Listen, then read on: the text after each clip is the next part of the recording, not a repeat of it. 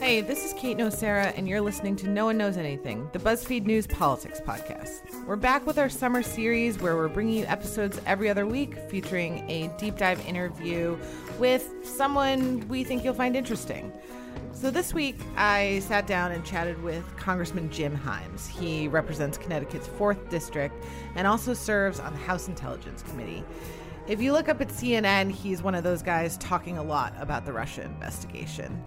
But he also happened to play a particularly big role in the House campaign arm in 2016. He was a supporter of Hillary Clinton. But I wanted to talk to him a little bit about what went wrong and what it's like being in the minority party in Congress right now.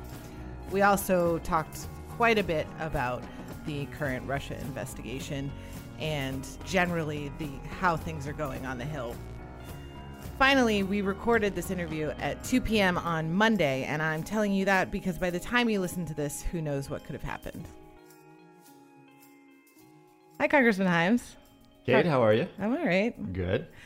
I'm going to remind you of something that happened before the election. You and I spoke a little bit, and I wrote an article about how Democrats don't really have a plan if Donald Trump is elected president. And you said, my initial reaction was that it would be a total disaster to have a man with a 4th grade knowledge of the Constitution running the country. Congress would be forced to have a watchful check and balance on the guy. In particular, we'd need to reclaim war-making authority. And I suspect many Republicans would join us in doing that. Now we're a couple months into the Trump presidency. Are you satisfied, A, with the plan that you have now? And B, do you think that this idea of reclaiming war-making authority will go anywhere? Yeah, gosh, I stand by pretty much everything I said before the election, although maybe the 4th grade understanding of the Constitution was a little optimistic, as was my belief that Republicans would join us in sort of standing up. But not entirely, right? I mean, there have been some senators of real courage who, when the president has really stepped over the line, have stood up. And here in the House, it happens mainly behind closed doors, but there's a lot of Republicans who have a great deal of unease with this president. They're just sort of afraid of being singled out the way some of them have been by the president. This is a time when people are thinking about maybe running primaries, and some of these guys come from districts where a primary from a Trumpista against them would be a real issue. So, no, look, I went through about a week of, sort of stay under your bed kind of depression after the election. And then I realized I sort of had this moment of epiphany where I thought, my job's not going to be fun. We're not going to get a lot of things that I think are important for the American people done. But in as much as Congress is a check and a balance on the president, boy, is this job important now. So on about day 8, I climbed out from under my bed and, really felt a sense of mission. This isn't just a Democratic mission. This is, hey, we don't castigate the media. We don't castigate federal judges. We don't, make fun of immigrants kind of stuff. To that point, like, you are on the Intelligence Committee that is investigating, potential Russian interference with the 2016 election and all the other issues that kind of come with that. I mean, did you kind of ever imagine in your career that is what you would be spending a good chunk of your time doing? I certainly didn't predict it. And I think the scope of the Russian interference in the election was really kind of breathtaking. Yeah. I also think our response to it was not adequate. And look, I want to be careful on the issue of, collusion and the president's involvement. On the one hand, as his son admitted in releasing the emails, there clearly was linkages. There clearly were linkages between Russians and the campaign. Whether that rises to the level of a crime, what we should take away from that, I think the investigation needs to move forward as it is. But just the sheer audacity of Putin's meddling in our election was pretty stunning. And no, I'm not sure I would have predicted that I would have spent the 6 months that follow so focused on something which, at one level it's important. We got to make sure it doesn't happen again. On the other hand, from the standpoint of actually moving the country forward, whether it's on infrastructure, which is important to my district, or other issues, it's sort of too bad that we're forced to spend so much time on this issue. Do you have any sense of being able to move forward on any other issue? Like, do you see that possibility on the horizon? I mean, obviously you guys are in the minority party. Like, a lot of the stuff that you would want to do, you can't. But do you see an end in sight to any of it? And this is like what's the light at the end of the tunnel, right? Yeah. What is it? Well, so I'm by nature an optimist. So on the one hand, it's I sort of after a beer or a glass of wine, sort of entertain this notion of a totally alternate reality that we're not living. But it's an alternate reality where right after the inauguration, the president comes out and says, "Okay, this was a pretty tough election. We're pretty polarized. Transportation infrastructure, I promised it. $1 trillion plan. It's coming out next week. This is something that Democrats and Republicans can get behind." Instead we went the opposite way. We went to healthcare, which is not a policy issue here in Washington. It's a religious issue, right? I mean, it's just, for 7 years, the Republicans promised a repeal, and subsequently learned in the last 6 months that that's actually a really bad idea. They've come head to head with reality. It's inflamed partisan tensions. So, there is this whole other world where we open up with a bipartisan thing and the president gets a big win, probably beating up some of his more, fiscally conservative people to get a big transportation bill passed. But we're not in that world where, the White House's numbers have done nothing but gone down since the inauguration day. But, again, if you're me, you still hold out hope that this guy could wake up one morning and say, hey, I need a big win here. We're going to do infrastructure. I promised $1 trillion. Healthcare was a disaster. Tax reform is going to take a long time. We need some big wins. And my hope is that we go to that place where I think you could get a lot of bipartisan support. Yeah. When you go home to your district and like people talk to you about, what they want Congress to be doing, is it Russia? Is it investigating the president? Even in my district, like the rest of the country, there's a lot of diversity in my district. Mm-hmm.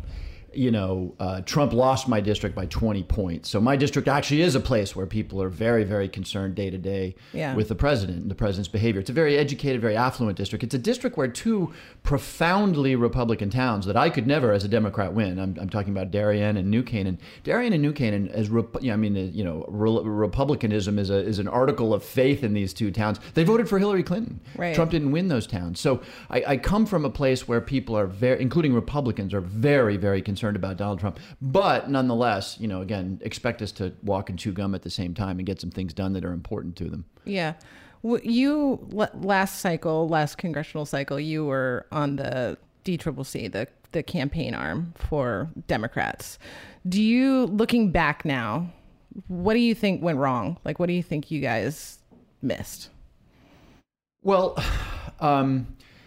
in a presidential year, congressional elections are nationalized. Right. Frankly, any year, congressional elections get nationalized. They certainly got nationalized in a Trump-Clinton throwdown, right? Two very unpopular people, historically unpopular.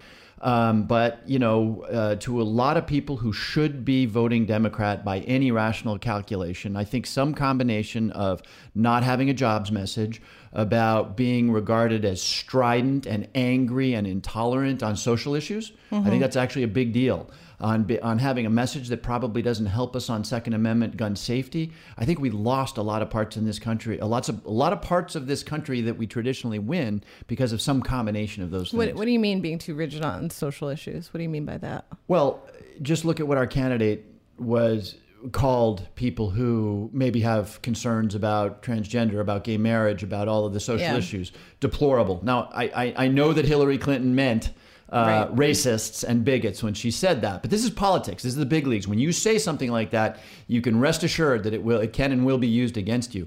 And, even this goes back to Barack Obama, who, in a private moment that, of course, became public, said, he kind of characterized people who, maybe aren't on the Acela every day by saying they cling to their guns and their religion, and that's maybe one step removed from vilifying. It's certainly not understanding where those people are coming from. And you can't talk to people if you don't understand where they're coming from. And I do think, look, I think Connecticut was one of the very first states to go for marriage equality on social issues. I'm enormously proud of the Democratic Party for always being in the vanguard of standing up for these things. But when it turns into making people who haven't gone quite as far down the path, who haven't sort of completed their journey on these issues, when it comes down to speaking of them with derision and vilifying them, of calling them deplorable, of suggesting that they're somehow bigoted or racist because they haven't completed their journey, that's a real problem. Mm-hmm. And so, right now with having Pelosi and Schumer out in Virginia or wherever they are, I think they're in like Berryville, Virginia. Is that helpful, having these two people who, are seen as really socially liberal folks, one from San Francisco, one from New York City. They're the leaders of the Democratic Party. Like, does that help you guys with this message? Well, so I guess my answer is, in a perfect world, if you were in, Ohio, would it be a coastal Democrat you would want delivering the message, or would you want it to be Sherrod Brown or somebody who really understands the populace? But that's the beauty of this. We're not running a presidential campaign in 2018. We're running 435 congressional campaigns and 33 senatorial campaigns. Yeah. And so, look, John Tester is going to take his version of this agenda and channel it for Montana. I'm going to take my version of this message and channel it for Fairfield County, Connecticut. We're probably not going to use the same words. We're probably going to emphasize, but we're going to draw on this well of opportunity, of jobs, of trying to reconnect with people who feel pretty economically insecure right now. Why not just attack Trump? I mean, it seemed to work for Republicans for 8 years, and Obama was just attack Obama, resist everything he did, fight against him, and they won continually. Well, why not just do that? Well, that's a good question, and I think there's a couple answers to that question. Number one, most of us didn't come here just to be in a partisan war. Look, if this job consisted exclusively of beating up on Donald Trump or of opposing the Republicans, I'd go do something else. That's not interesting to me. I think a lot of us who maybe have a little bit of idealism left in us like to think that this is really about painting a vision and doing the hard work of trying to implement it. So for a lot of us, it's just a question of sort of personal satisfaction in our vision of what politics is trying to achieve. Secondly, if you look at the way the Republicans opposed Barack Obama, yes, they did it on policy. And I want to be very careful about how I say this, because I'm not trying to say that Republicans are racists, that they're bigots, but they absolutely, in certain populations, looked to activate that really ugly anti-immigrant, uncomfortable with racial equality tendency that does run through communities and parts of this country. And that's more than just opposing Barack Obama. That is activating some residual but very, very powerful negative instincts in the American body politic. And one of the reasons I'm a Democrat is because we're not going to do that. And yes, we might stand up against Donald Trump, but we're not going to reach deep into that cesspool of American history and say we're going to appeal to those people out there. And again, I want to say this very carefully. Republicans aren't racists or bigots, but they absolutely make an appeal to racists and bigots in this country in a way that energizes them. And Democrats just aren't going to do that. Before we go on, we're going to take a quick break, but we'll be right back with Congressman Jim Himes.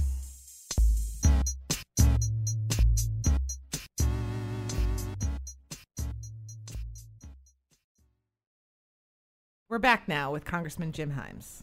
Can we go back to Russia for a second? Sure. What has been the most sort of surprising thing about being a part of this investigation?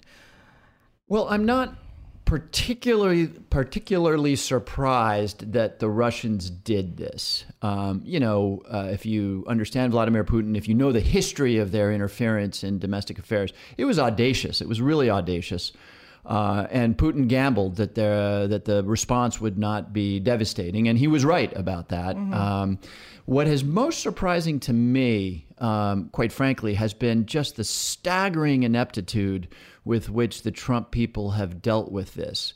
The right way to deal with a crisis like this, of course, is exactly the opposite of the way they dealt with it. The right way would have been on day one of this administration for, wiser heads to have prevailed and said, oh boy, this could be a 6-month, 1 year, 18-month story. It could really slow down our agenda. So therefore, every single person in the White House, every single person affiliated with the campaign will come forward today with whatever contacts they had with any Russians and tell the whole story, put it out there. You saw a glimmer of that instinct when Donald Trump Jr. finally, 6 months later, after denial after denial after denial of any contact with the Russians, put out his emails. Well, if that had happened on day one, who knows? We don't know what's out there. Maybe some people would have been in trouble, but you know what? This would have been a 2 or 3 month story. It would not have been an ongoing story. So the way the White House handled this Russia issue will go down for generations as a case study in how not to handle a political challenge. Have you been surprised by the reaction of Republicans to the Russia investigation? I mean, that they have not kind of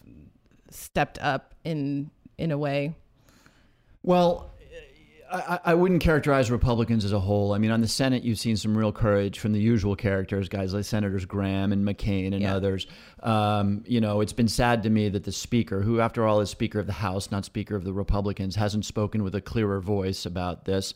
But look, I'm working closely with Mike Conaway, who took over the investigation on the Republican side after Devin Nunes recused himself. Mike probably represents, one of the top 5 most conservative districts in the country, and he's doing a superb job. That guy is as fair and as straight and as good as they come. But it has to some extent been sad. I'm also worried, Mike Pompeo, CIA director, who I also consider a friend. We served on the committee together.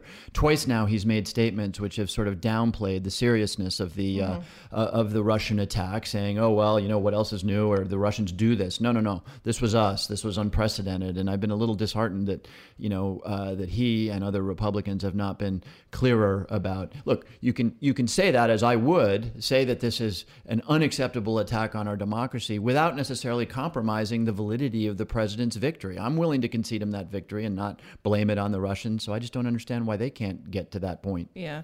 Do you think that you said, the response was not really adequate while it was happening? What more could have Barack Obama, who's then president, done?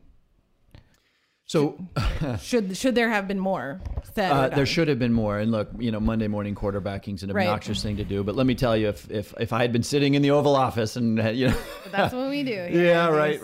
I would have done 2 things. Number one, I would have been very clear and upfront in real time about what was happening. The White House, I think, was concerned about affecting the election. It's almost always better to put things out there. I believe the American public, of course, it would have, gotten caught up in cable news, but the American public can handle the truth and deserves the truth. So I would have been much more upfront about what was happening in real time, which, by the way, might have caused the Republicans to step back a little bit. But secondly, I think I would have been much more aggressive on an in-kind retaliation. We're a lot better at hacking than the Russians are, far, far better. Scaramucci, who said that we wouldn't have known if the Russians had it, baloney. I know a lot more about this than Anthony does over the last years on the Intelligence Committee.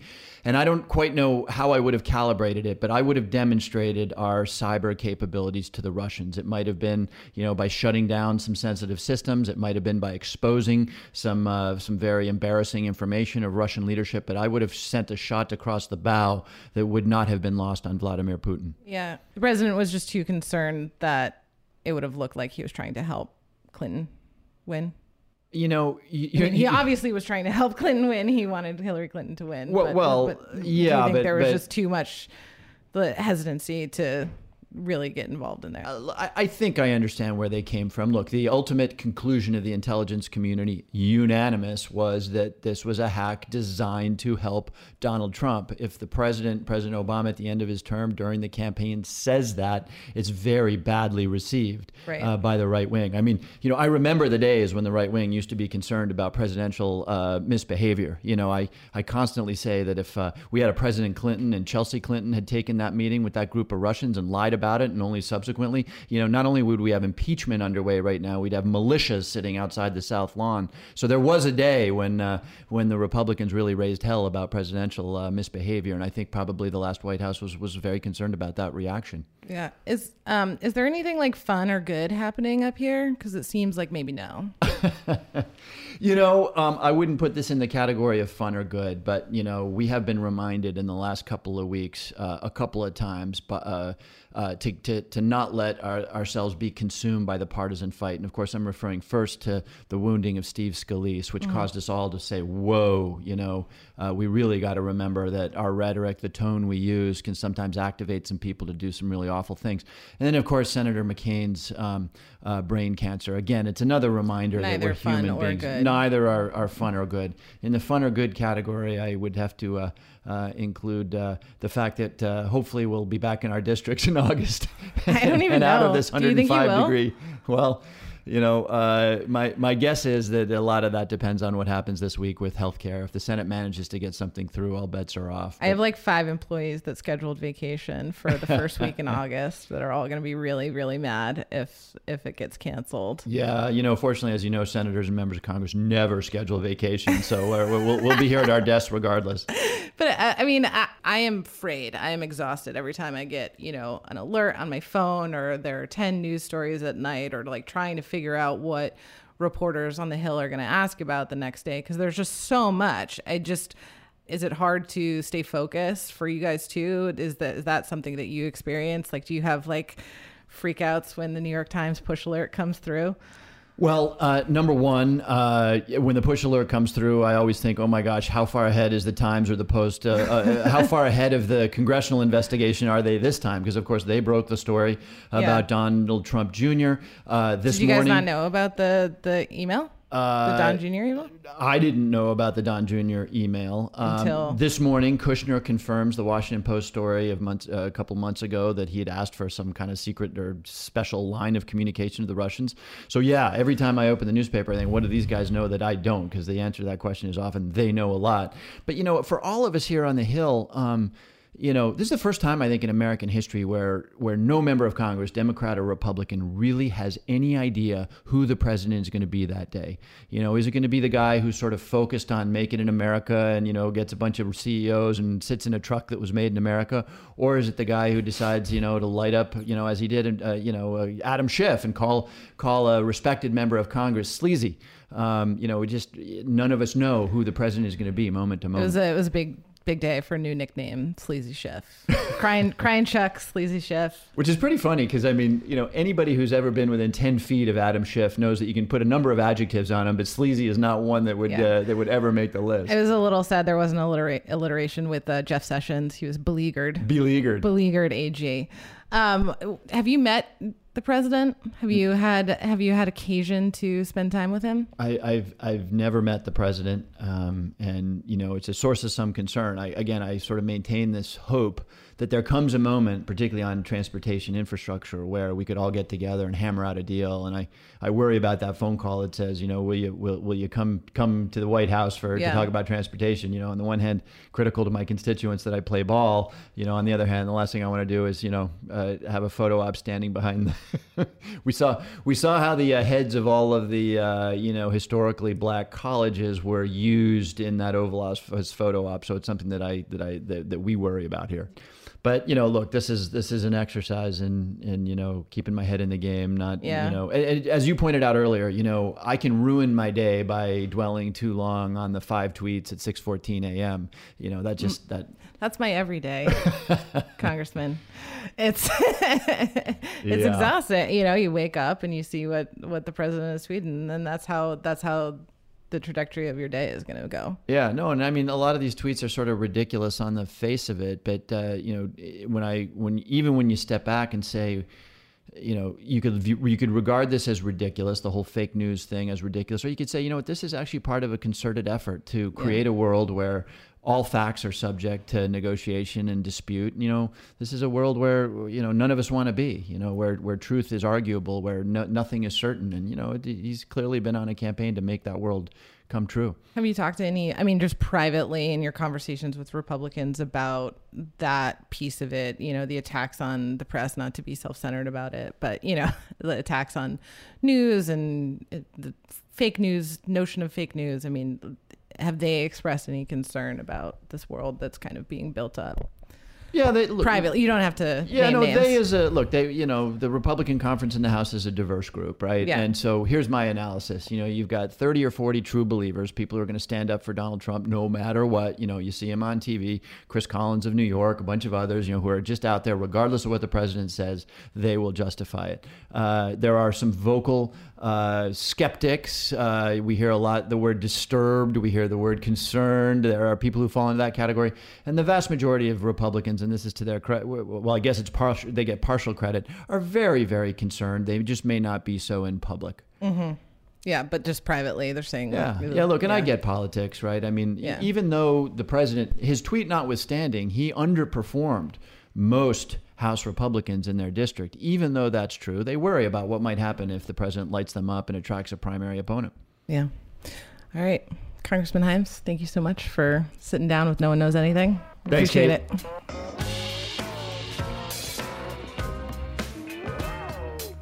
Just a reminder, we're officially in summer series mode, and that means we're airing episodes every other week that feature a deep dive interview with someone we hope you find interesting. So we're off next week, but we'll be back the week after, August 11th, with an interview. No One Knows Anything is produced by Meg Kramer, Eleanor Kagan, and Agarinesh Ashagre. The show is edited by Catherine Miller. Production support comes from Veronica Doolin.